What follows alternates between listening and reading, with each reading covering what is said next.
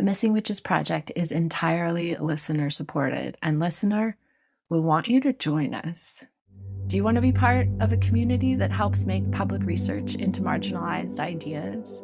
Do you want to join in interviews with all these magical people and meet other anti-racist, trans-inclusive, neuroqueer, feminist practitioners of different kinds from all over the world in our monthly circles? Or are you maybe just down to send a little money magic towards these stories and ideas and the causes we support? Anyway, either way, check out missingwitches.com to learn more about us. And please know, we've been missing you. And one last thing before we start. The stories we tell require a general content warning. It's just a fact of this terrain of interrogating what is missing. We promise to hold those moments with care. You aren't being a proper woman, therefore you must be a witch. You must be a witch. Hello. Hi. And welcome to another episode of the Missing Witches podcast. I'm so thrilled and excited to be sitting down with Sarah Lyons today, a writer, an activist, and in your bio, you also say an occultist and a witch. Mm-hmm. So I have questions. Okay. But first, can you introduce yourself to our listeners who might not be aware of your work? Sure. So my name is Sarah Lyons. I use she, her pronouns. I am a Leo sun, Scorpio moon, Sagittarius rising. And yeah, I am a writer, a witch, an occultist. I live in New York City. And I'm also a filmmaker and working at this like kind of next, we can get into that later maybe, but that's like another thing that I'm working on right now. Yeah, I've been featured in numerous publications, Vice, Teen Vogue, Bust. The most recent piece that I wrote was for Bust on the history of witchcraft and abortion providers. And my first book, Revolutionary Witchcraft, A Guide to Magical Activism, came out in 2019 from Running Press Books. And my second book from Running Press Books, How to Study Magic, comes out later this year. So I'm really excited about it, and I'm really excited to dive in. Yeah, I'm so excited about both of your books. Obviously, you know, Revolutionary Witchcraft is right up our alley. We will get into that, of course, too. Yeah. But I also love How to Study Magic because it is a primer, and I loved it. I would definitely recommend it to anyone who's looking to. I know our listeners are probably already deep, but there's something in there for you too. Or if you want to give it to somebody who's like thinking about testing the water, this is such a great book. And again, we'll get into all the reasons why. I definitely wrote it to be like the answer to the question for seasoned practitioners of like, when people ask you, how do you get into this stuff? You can just be like, here's how you can get into this stuff. But also for the people who want to get into this stuff, right? So it's kind of twofold in that way. Well, you gave me the next question. How did you get into this stuff? Yeah, I think so. That's the thing is like that question is like when people ask like, oh, how do I practice magic? Like, how do I study magic? It's always like, well, go like do some drugs and live in the forest and then read 100 books and then like fuck around. Like it's this really like, it's always very personal, right? Like everyone gets into this stuff their own way. And there's not really one size fits all about how to study magic and then how to practice it. Right. And so I kind of wanted to write, like when I wrote this, I was trying to look at it from sort of a different perspective than I think a lot of one-on-one books do. But to answer the question about how I got into it, I like don't remember a time where I wasn't into magic. Like when I was very, very young, I was really obsessed with mythology and history and folklore and stuff. And it was always like I would be reading about like, you know, ancient peoples and ancient mythology, and it'd be like, wow, it's so sad that people don't do this anymore or like believe in this stuff anymore. Like that really sucks. It'd be so nice if people did. And then I remember hearing this like NPR story on Wicca one day in the car with my parents. And it was like, what? Like people do this stuff still? And I remember literally like running upstairs and like booting up the tower on the desktop that we had, the big computer, and like Googling everything that I could, or like searching for everything that I could at the time. And I think for a little while, I was like considering myself a Wiccan, but then that sort of fell away. And then I got into I considered myself like just a pagan for a while, like not really a witch. I was like more of like, I called myself like a Kemetic Reconstructionist because I was really into like ancient Egypt and stuff. And then I like kind of got back into witchcraft when I was like senior year of college, or sorry, senior year of high school, and then going into college and kind of picking back up these books and restudying stuff like that. And it's just kind of kept growing and evolving. And for me, what I like about magic is that I don't really feel like my practice has ever settled into just one thing. Like it has kept evolving, which I think is good. Like I don't want to be too stagnant. And so I've keep finding reasons to re-fall in love with magic. And it's kind of kept growing over the years. Keep finding reasons to re-fall in love with magic. That could be like the subheading for this podcast for sure. Now, I have a personal answer for this, so I want your most personal answer. What is the difference between an occultist and a witch?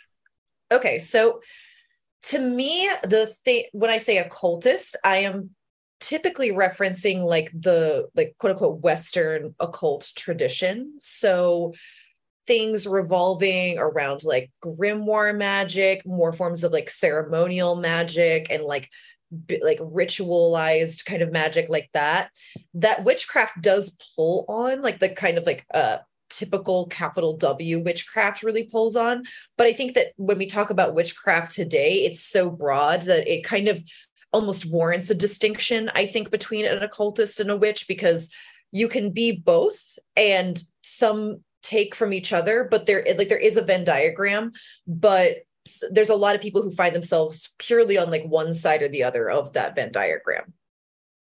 So it's like, I guess to me, occultism, I don't really view witchcraft as like my religion, right? Like I view it as a practice. And I think part of how I individualize my witchcraft practice is based on personal circumstances and the landscape that I find myself in.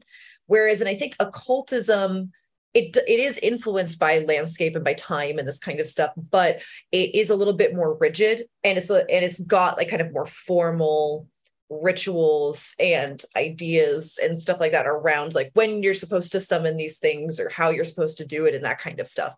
And so that's kind of a little bit of my distinction. Yeah, it makes perfect sense to me. So listeners, if you're curious about that distinction, then I think we nailed it. Before we go too much further, I did choose a reading, which you have generously agreed to read. The Just Go For It section, I thought, it's just an amazing opening of a gate. It's such a wonderful opening of a portal. It's page 165. If you're looking. Thank you. Okay. I just opened the portal. I'm going to mute my microphone, open the portal. Okay. My goal with this book was to demystify the mystical and make magic accessible for you to get started.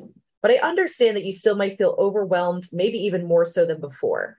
People don't want to be rude, fake, or reckless by doing the quote unquote wrong thing most of the time. And I think this is a good impulse. It's good to have respect for magic and those who have been practicing it for a long time. It's smart to want safety and security while doing some pretty spooky things. All that said, though, at a certain point, you have to put your books down and just do magic. When I first started teaching myself how to cook, I was very precise with measurements, ingredients, and time. I followed instruction videos to the letter, and if I didn't have an ingredient on hand, I didn't make the thing. At the time, this was probably the right thing to do. I had no idea how to cook, and I was still getting the hang of it. Now, I usually look at a picture of a meal and can figure out how to make it. If I'm really stuck, maybe I look at the ingredients lists. The lesson here is that you get better at stuff you actually do. Imagine if I had just read cookbooks and never tried a recipe out. I'd still be heating up frozen dinners every night and calling it cooking. There will also inevitably be the voice in your head that says you aren't quote unquote good enough or doing it quote right. You know the best way to get rid of that voice? I hate to say it, but the answer is actually doing magic. I guarantee the more you do, the more successes you will have. And when you have fairly frequent proof that magic is real, it can go a long way towards quieting that voice. You aren't going to get it all right the first time, but you will have many bad meals along the way. But what matters is trying stuff and seeing what happens. What matters is trying stuff and seeing what happens. Please carry on. Go. I know, it's just I always have this thing, like, talk about quieting that voice in your head. Whenever I finish writing a book, I'm like, oh, that sucked. And then I read it and I'm like, damn, did I write that? Like, oh my God. This is a fact. I think this is something that everyone who creates anything, whether it's like children, sometimes you're like, I did such a good job raising them. For real. But when our first book came out, there's this quote from Mama Lola, the Haitian voodoo priestess. And someone wrote the biography about her. She didn't write it herself. And she would always say, I hate the book because I change and it doesn't. Whoa, that's crazy. Yeah. I'm going to be thinking on that one. But I love that you have gone back to it and been like, oh yeah, that's amazing. I'm amazing. No, that's what that's my ethos, is like, I'm a just go for it kind of person when it comes to magic. Yes. And I love this metaphor of cooking. And of course, like, shout out to Melissa Madera, the kitchen witch, who hooked us up and put us in contact. Thanks, Melissa.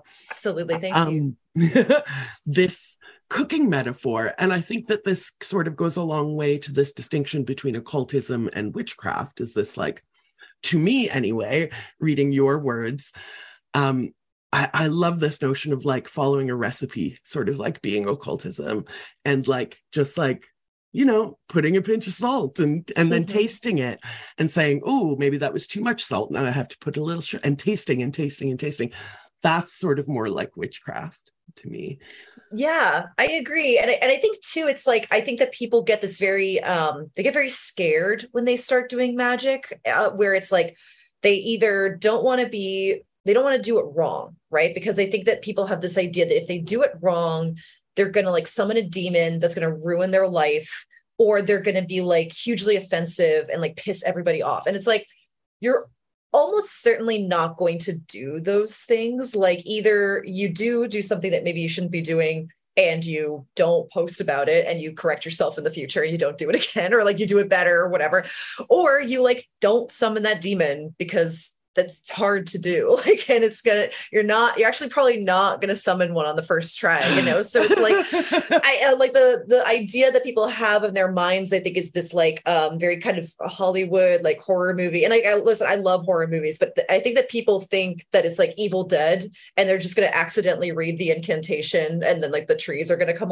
to life and stuff like that. And it's like, no, like, that's hard to do. Like, you're probably fine. So I think that, like, to me, it's, and also, I think that in a lot of older magical books, there is like these kind of anti-magical like prescriptions where it's like, you can only read tarot if someone's giving you the deck, or like you can only get started once you've like studied X, Y, and Z book. And it's like, you know, like, we kind of made these rules up. Like, I've never known people to like follow all of those to the letter. Right. So I think that like the best way to dismiss that stuff is like, we're already doing something taboo. Like, we're doing magic. It's pretty taboo. Just break that other taboo while you're at it. Right.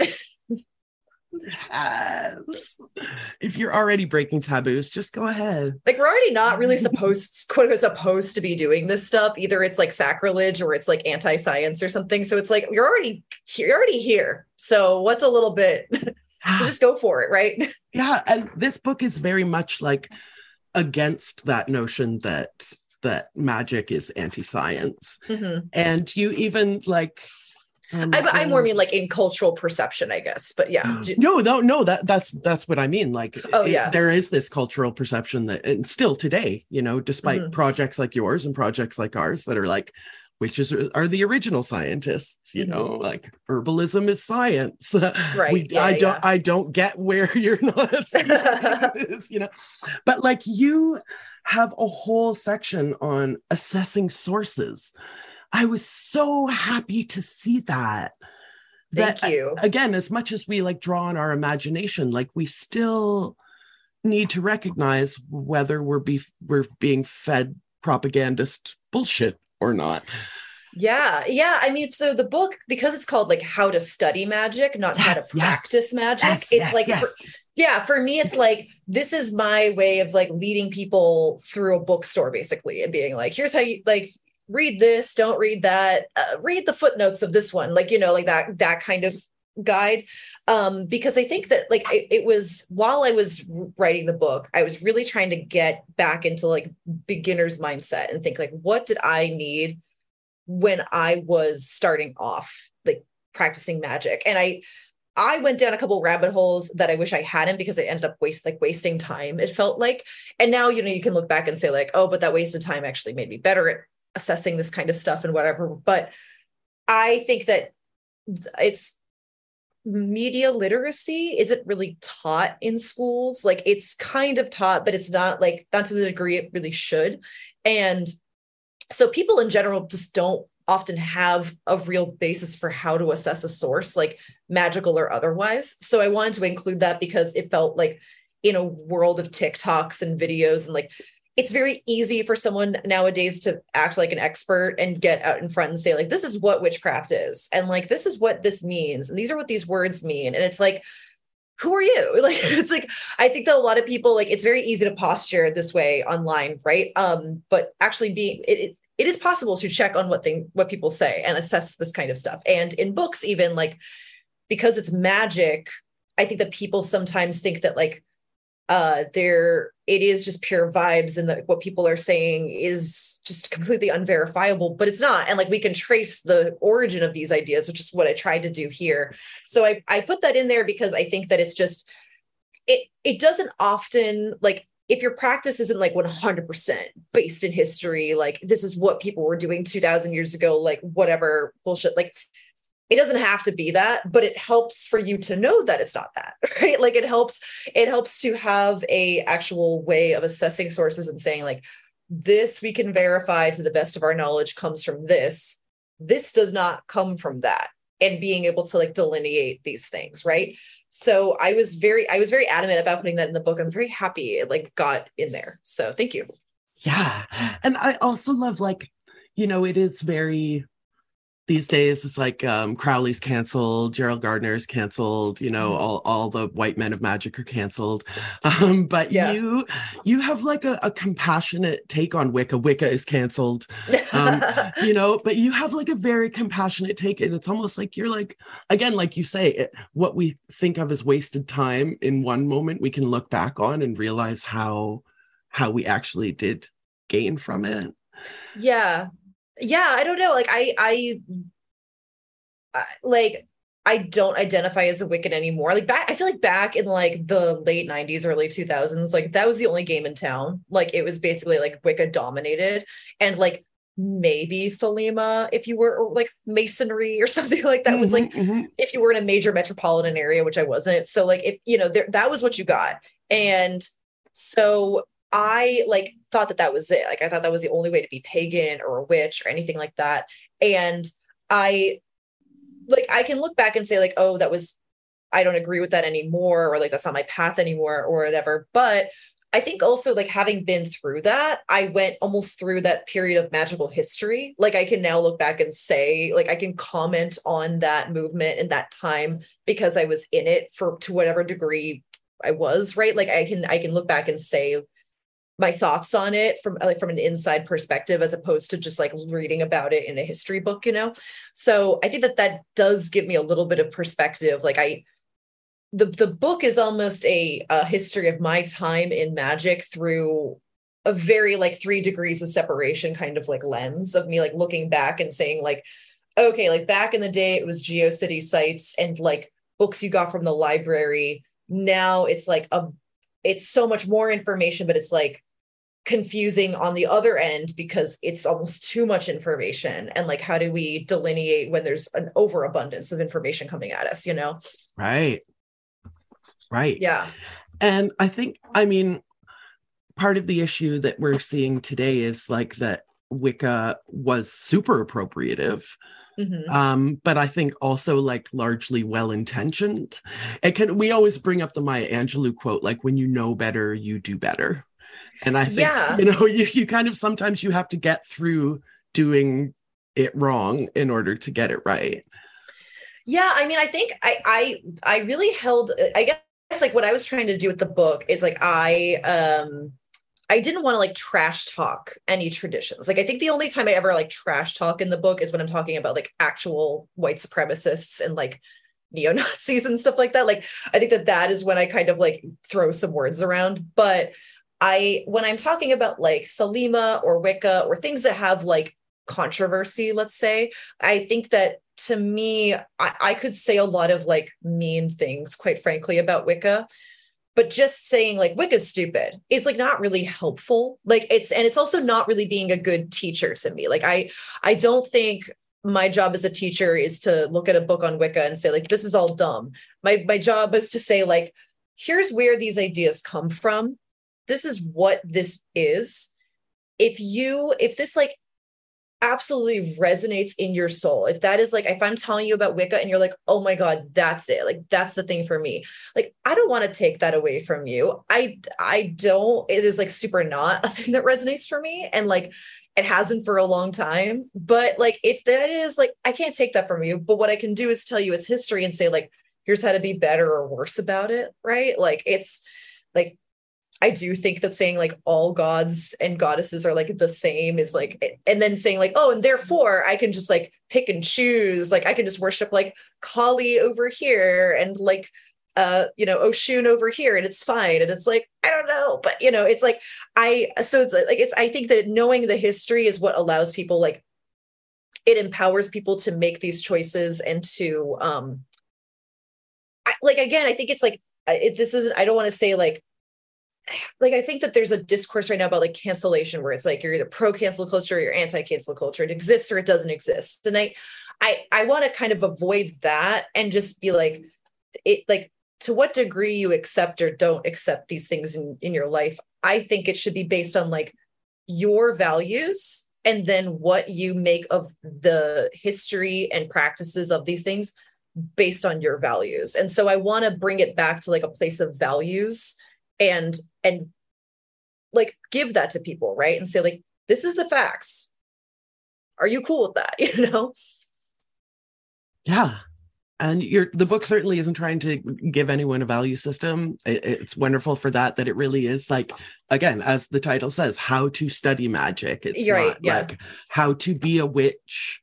It's how to study. And I think that this is so much the book that we as a collective need right now. Right. Because it's like, I think going back to Wicca, it's like, I guess I had a big thing where I was like, that chapter on witchcraft was particularly hard because it's like, I think that my stance on that kind of thing for a while was like, well, Wicca isn't witchcraft. Like, this is so far removed from like historical witchcraft that like, it's almost not at this point, right?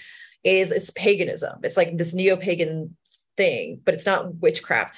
But it's like I had to kind of confront some of my own thoughts on that for a bit and be like, okay, I think that this is a little bit. I was about to make a joke about crushed velvet robes, and I'm like literally wearing velvet. Like, can you imagine? Like, can you imagine if I had made fun of Wicca while I'm dressed like this? Right?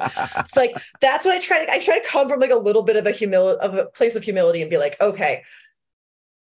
I am talking about witchcraft. There's millions of people who would overhear this discussion and be like, you guys are talking about fake stuff. Like, you're talking about like stuff that's not real. How come you're getting so emotional about it? And it's like, that is also not true. But I try to almost let that humble me and be like, okay, for like almost 100 years now, Wicca's been a thing.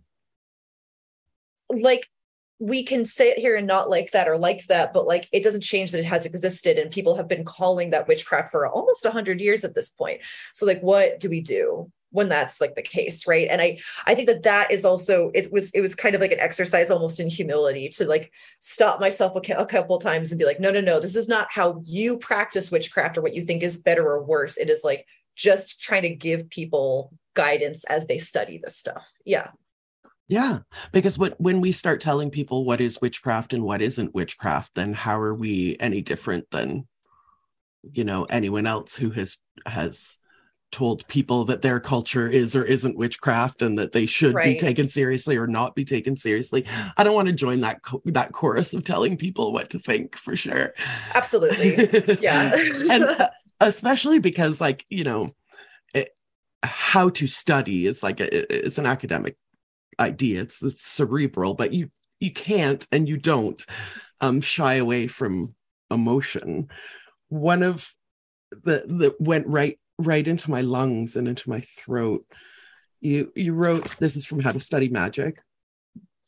What I discovered with this process is what I think I longed for more than anything in the early days of my studies was a friend. I wish I had someone to ask questions of, who could be there to see if what I was doing was right. And then in Revolutionary Witchcraft, you wrote, I know, me and my notes, witchcraft resists nihilism and alienation. And that, like, those two pieces together are just like, listeners, I know you can't see me, but I'm doing that like head exploding hand gesture. Like this ultimately, whether you're Wiccan or you're an Orisha devotee or anything in between, I think this resistance of nihilism, resistance of alienation, and looking for a friend, someone, something that you can ask questions that you might not ask of another person. Yeah, I mean, I think that to me, a big like thing I think in general is like, and I mean, this is kind of aside, but I think it's kind of related, is I do wonder like if there's going to be a push within the next like decade or so of like moving offline in terms of building community, because it's like I think that there actually is like a cap on how much community can actually be built online. I'm not saying that no community can be built online, but like I do think at a certain point it has to go into the real world. It does max out at a certain point. And so I think that like the best, like I've experienced the most growth in my own pursuit of magic by having like actual friends and like people in my like physical community around me that I can like bounce ideas off of and practice magic with and do magic with. And that has led to such a bigger growth in my own spiritual practice. And like, I think to whatever degree people are able to either move somewhere where they're able to do that or foster it within their own community, I think that like it's always helpful to have that. And if not, like finding it online with people where you can chat and talk about this kind of stuff is like so helpful, because if you're just sitting down and it's like in your own head, you second guess yourself or you doubt yourself or you think like, I'm not doing this right, or you get like some stuff you want to do with other people. Like it's fun to do magic with other people, right? And so I think that like in both cases, I hope that the books serve to like foster that type of community and like almost can be like workbooks that people can use together and do that kind of stuff with. Because I mean, I have spells and magic and rituals in like both books, but in this one in particular, I tried to give people like at the end of every chapter a piece of that tradition or that path of magic that people can do. And it actually kind of looks like a full practice by the end of it. Like if you do each one of those rituals and stuff like that, you kind of have the basis of a practice that then you can lean into one direction or another, depending on how it like feels to you, you know? So yeah, I think that I hope that the books serve to foster community in the future, because the only way that they ever got written in the first place was like by community. Speaking of community, there's something in your bio about the New York occult scene. Oh, yeah. So, like, for our listeners who have never been to New York and just have like an absolutely fantastical notion of what that means, can you demystify a New York occult scene for us? Yeah. So I think starting around like 2014, there really wasn't a huge uptick in like occultism as being kind of cool, like, which was very crazy to me because it had never been cool before. Again, I grew up in the era of crushed velvet robes and GeoCity sites. Like this was so far from being cool, so that it was like the first time you had kind of clubs in Brooklyn, you see kind of echoes with this with like, I think like Catland was sort of one of the first big ones. There was also a thing called the Tarot Society. There was a place called the Body Actualized Center, which if there's anybody out there listening to this that remembers the Body Actualized Center, like OMG, like what, that was like such an era. It was like pure 2014 Brooklyn. But there was like there's now like a bar that's pretty famous called like Mood Ring in Brooklyn, and like all of the artwork on the inside is like tarot cards and that kind of stuff. But this is like a very popular like bar, like, and it's one of those things like you see kind of that moment in time echoing out. So now that there's I think like if you look at people who kind of came out of it, it's like Pam Grossman, it's like myself, Kristen Soleil, Melissa, who you had on the show, like Sophie St. Thomas, there's like Sarah Potter, like so many big people have kind of like come out of that moment in New York.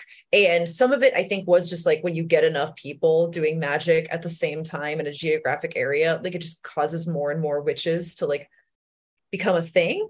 I think also because there's like such a media hub in New York, it got picked up on in a way that other smaller scenes maybe don't get picked up on. So there might be like, I've never been to Toronto. I would love to go, but maybe there is like a witchcraft scene in Toronto that I have no idea about because like, you know, Vice headquarters isn't located there, right? Like there's that kind of side to it as well.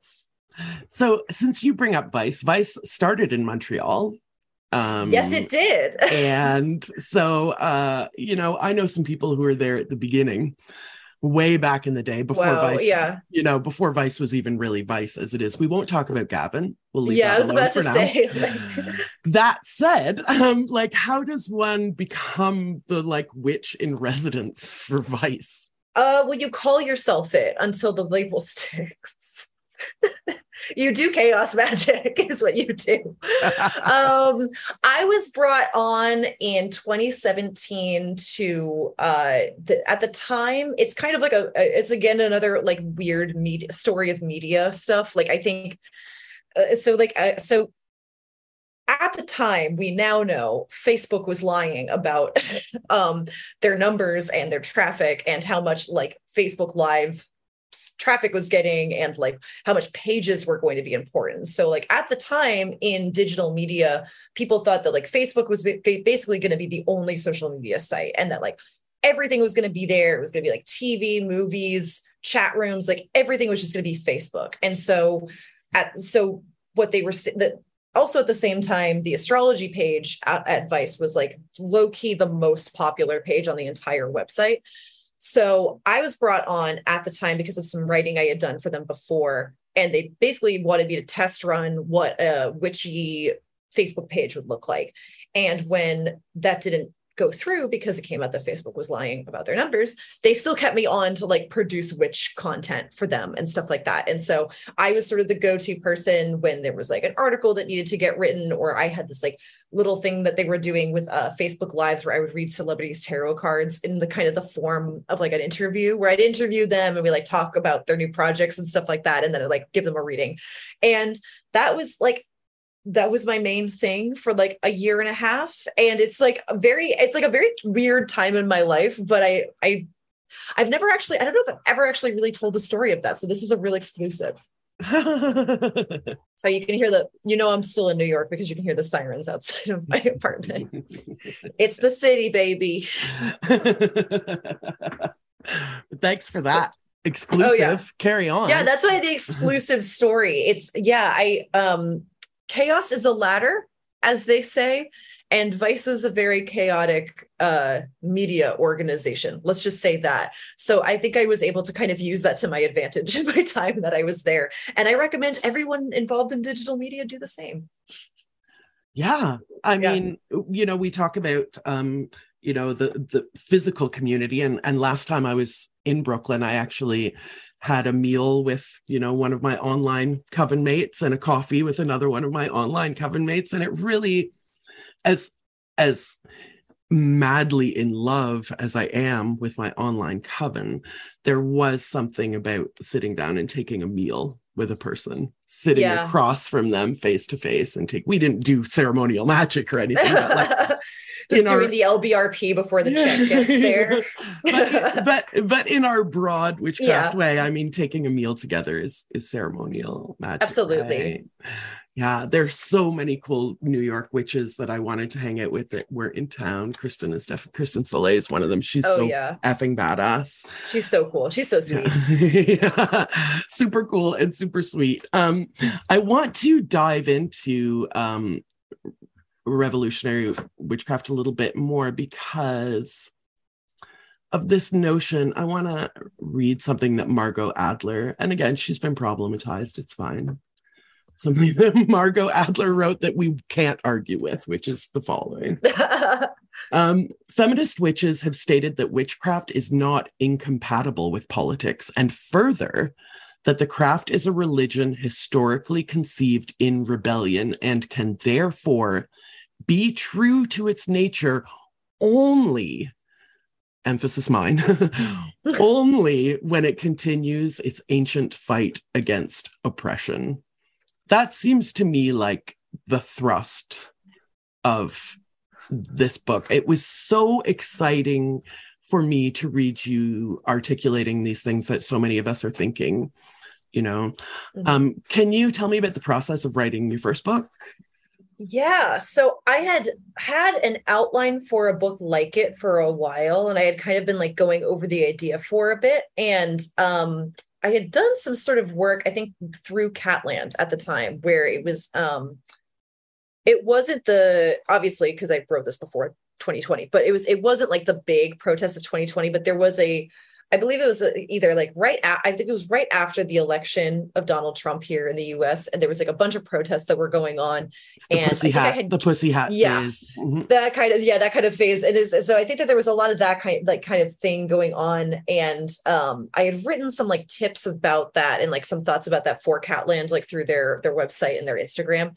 And Running Press saw it and was like, we actually want to write a book like this. Like, would you want to write that book? And I was like, absolutely. And so we worked on it for a bit with my editor, Shannon Fabricant, who I love and who also worked on this book with. And so it was kind of right place, right time, which I guess is the other bit of advice I'd give to anybody with creative, like, have your outline for your ideas so that when the person that is like, I want to make your thing comes along, you can be like, excellent, like, and just like have it there. I love it. Cause and then do magic to make that person come to you. I wrote that in 2019 and then the world kind of ended. So I'm sorry for that. It was a very it felt really weird because we did this at my book launch. We did this like ritual to like end the old world and like birth in a new world. And way to go. You were actually apologizing. So now I'm going to do a launch for this book. And I'm like, what's the least scary thing that I can do? Like, what's the least likely to cause a plague that I can do? And here you were like, it's not as easy to conjure a demon as I know. Well, I have some experience, so it wasn't my first time out the gate, but anyway, sorry for that. But it was, I don't know. I think I wrote the book like kind of for a moment in time. Like it is sort of the Trump era, I guess. But I think that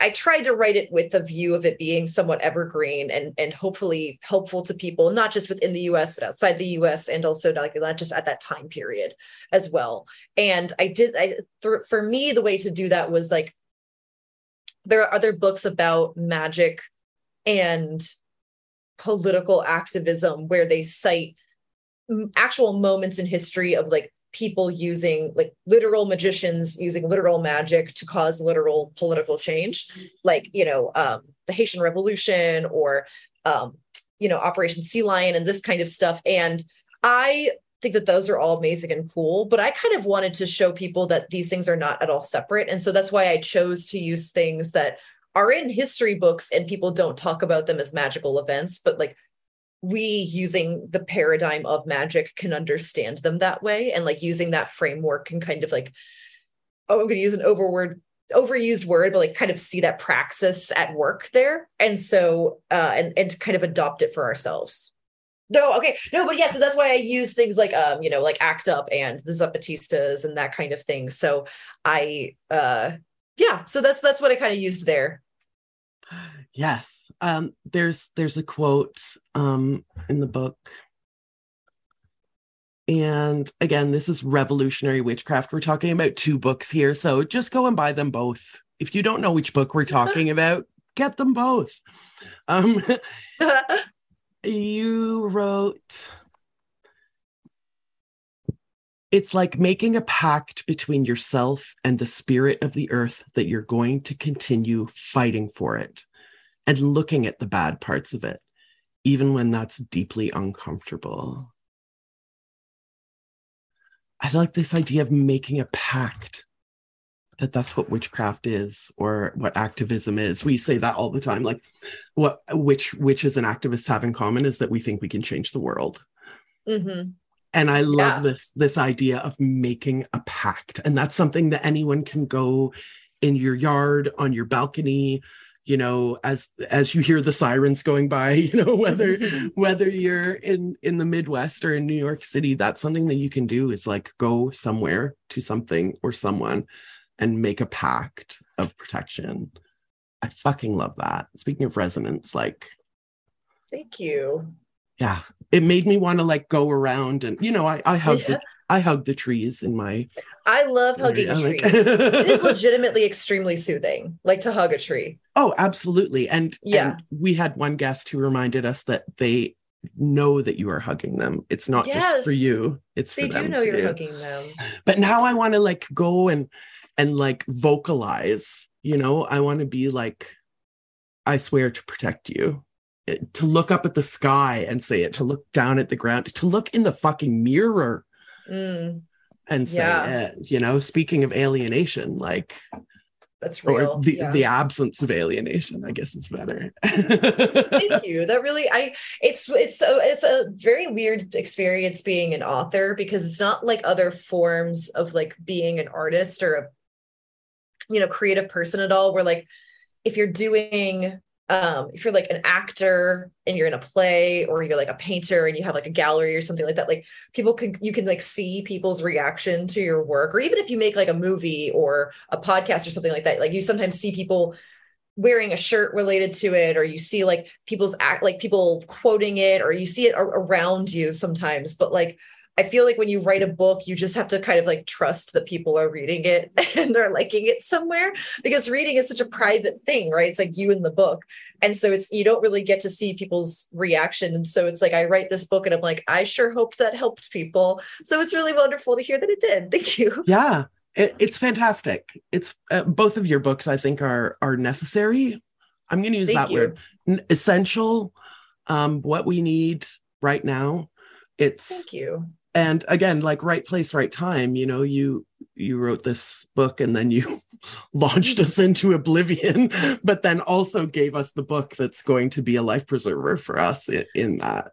Thank you. I really hope so. I think the craziest review I ever got for Revolutionary Witchcraft was like when the massive protests were going on in Chile the last couple of years that, like, by the way, worked. Like, I mean, they're mostly working. I mean, they're going to have another constitutional referendum, all that kind of stuff, but they were able to like get a different president in there, which is not like, and like are going to potentially restructure the government, which is like not nothing.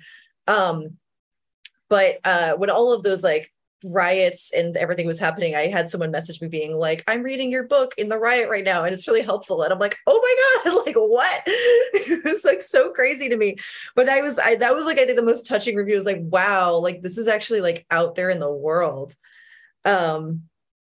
So thank you all so much.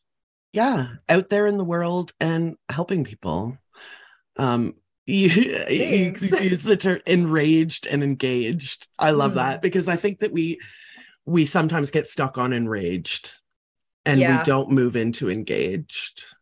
Yeah, I think with both books, something I try to do is break through something that I get often myself as well, but like I think both in like magic and it also like left like organizing spaces, there can be this thing called like analysis paralysis, where you read and analyze. And then at the end of the day, you're like, well, it's all hopeless.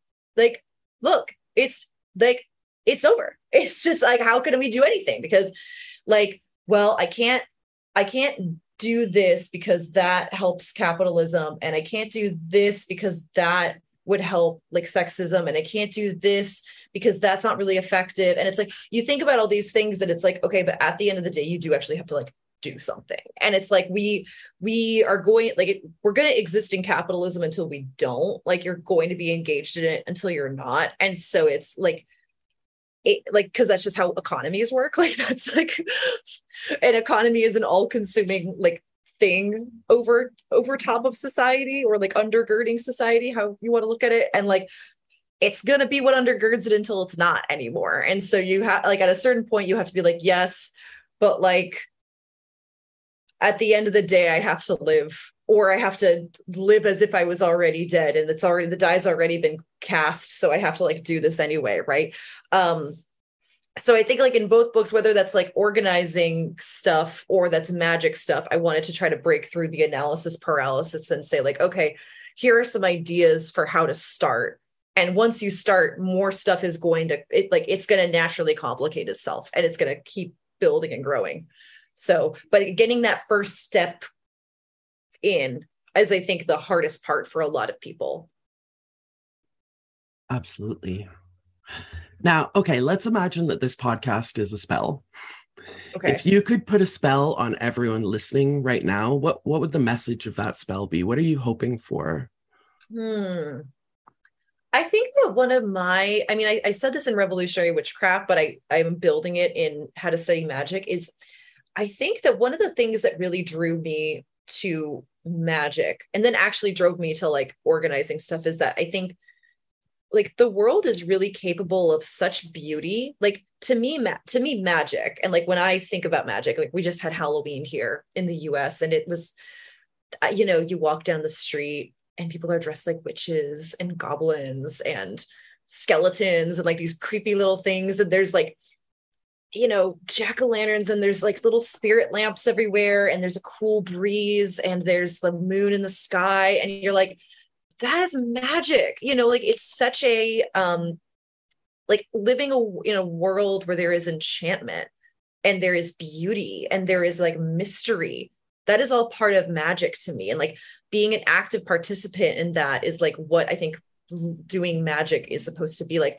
I included grimoires in this book because spell books are like, beyond being actual magic, like what we're talking about, it's like they're so magical feeling. Like it's really magical feeling to hold like an 800-year-old spell book in your hand and be like, oh my God, like what, you know, it's like crazy. And I think that these things like capitalism and sexism and racism and you know, the constant like devaluing of life down to a series of like numbers and you know, value judgments and devaluing community and livelihood and like who we are down to just like, you know, this pure class relation of like, I'm just a consumer, like I'm just this like atomized consumer out here in the world, and that's like all I'll ever be, is like truly disenchanting. Like that is truly like taking the magic out of life in like more ways than one. And so I think if I were to cast a spell over this podcast, it would be like, I really hope that people leave here believing in magic and like believing in the possibility that magic affords us to believe in. So mote it be. I do want to, before we spiral in and around, you said you're working on a film. I can't let you go until you tell me about filmmaking magic. Okay, if there's any producers out there, like put it in the universe. It was, I had a real Santa return moment earlier this year of like, wait a second, I went to film school. Like I came to New York to make movies, and I kind of left this out of my bio, but it was like, I came to New York to make movies. And then witchcraft took off and like the occult scene took off. And then it was like, hey, do you want to get paid to do this thing that you've been doing? And it's like, sure, but this has like always been a private practice of mine. And now it's becoming a very public practice. And it, like that negotiating, that was very weird. And so I've been doing that for several years, and it doesn't mean I'm going anywhere in the witchcraft space. I'm still going to be doing that kind of stuff. But I was like, you know what? I should like try making that movie before the glaciers all melt. I should try doing that, like with this one precious life that, you know, I've been given. And I have a short story that I've written and rewritten several times and I never published, but I have a screenplay for that. And I have a director of photography, and I've got a bunch of crew signed up, and I am going to be making a movie next year. It's going to be a horror film, and the working title is called The Woods.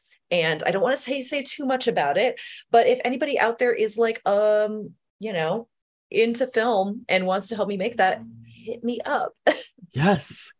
Get on the ground floor of it's this. all a very like woman-led film production, which is very rare. So, and it is unfortunately an uphill battle. So if anybody out there wants to support female filmmakers, hit me up. We do have a coven mate who runs like a feminist film festival in Montreal. So okay, well, I'll know where to call. We'll get that ball rolling somehow. Absolutely. For sure. I want to open the floor to our coven mates. Nobody told me they had a question, but I'm still going to give you a chance. And as I'm doing that, see, you can unmute yourself if you have a question or a compliment. Otherwise, I do want to say that Revolutionary Magic is already out. You can go and get that today, and I suggest you do. This podcast will be going live on November 10th, and How to Study Magic comes out on November 15th. But listeners, know this about the publishing world. Sometimes, oftentimes, a lot of times, pre-sales can determine how a publishing house or how many resources a publishing house is going to put into, you know, the marketing of a book or, so buy it today, even though you won't be able to get your hands on it for 5 days. Pre-order the book because we need this in everyone's hands. How to Study Magic is so important. You know us, and we said from the jump, like, just do it. But we like it both ways, right? We want to study. Yes. We want to study the recipe, and then we want to make our own soup in the cauldron. Thank you. Yes, please pre-order. Pre-order it for your friends. It is like legitimately, if you have a weird cousin or a budding like witch niece or something like that, this is I've legitimately a great book to get them when they're starting off. So think forward to the holidays and solstices coming up. Obviously, Sarah's a little biased, so I'm going to chime in and say I absolutely agree. You know, if there's something that I get a lot of around here, it's witch books. And both of yours, I would give them as a gift, as a set. Thank you. Yeah, you really need both. You really need both. Thank you. So our coven mates are just sending love.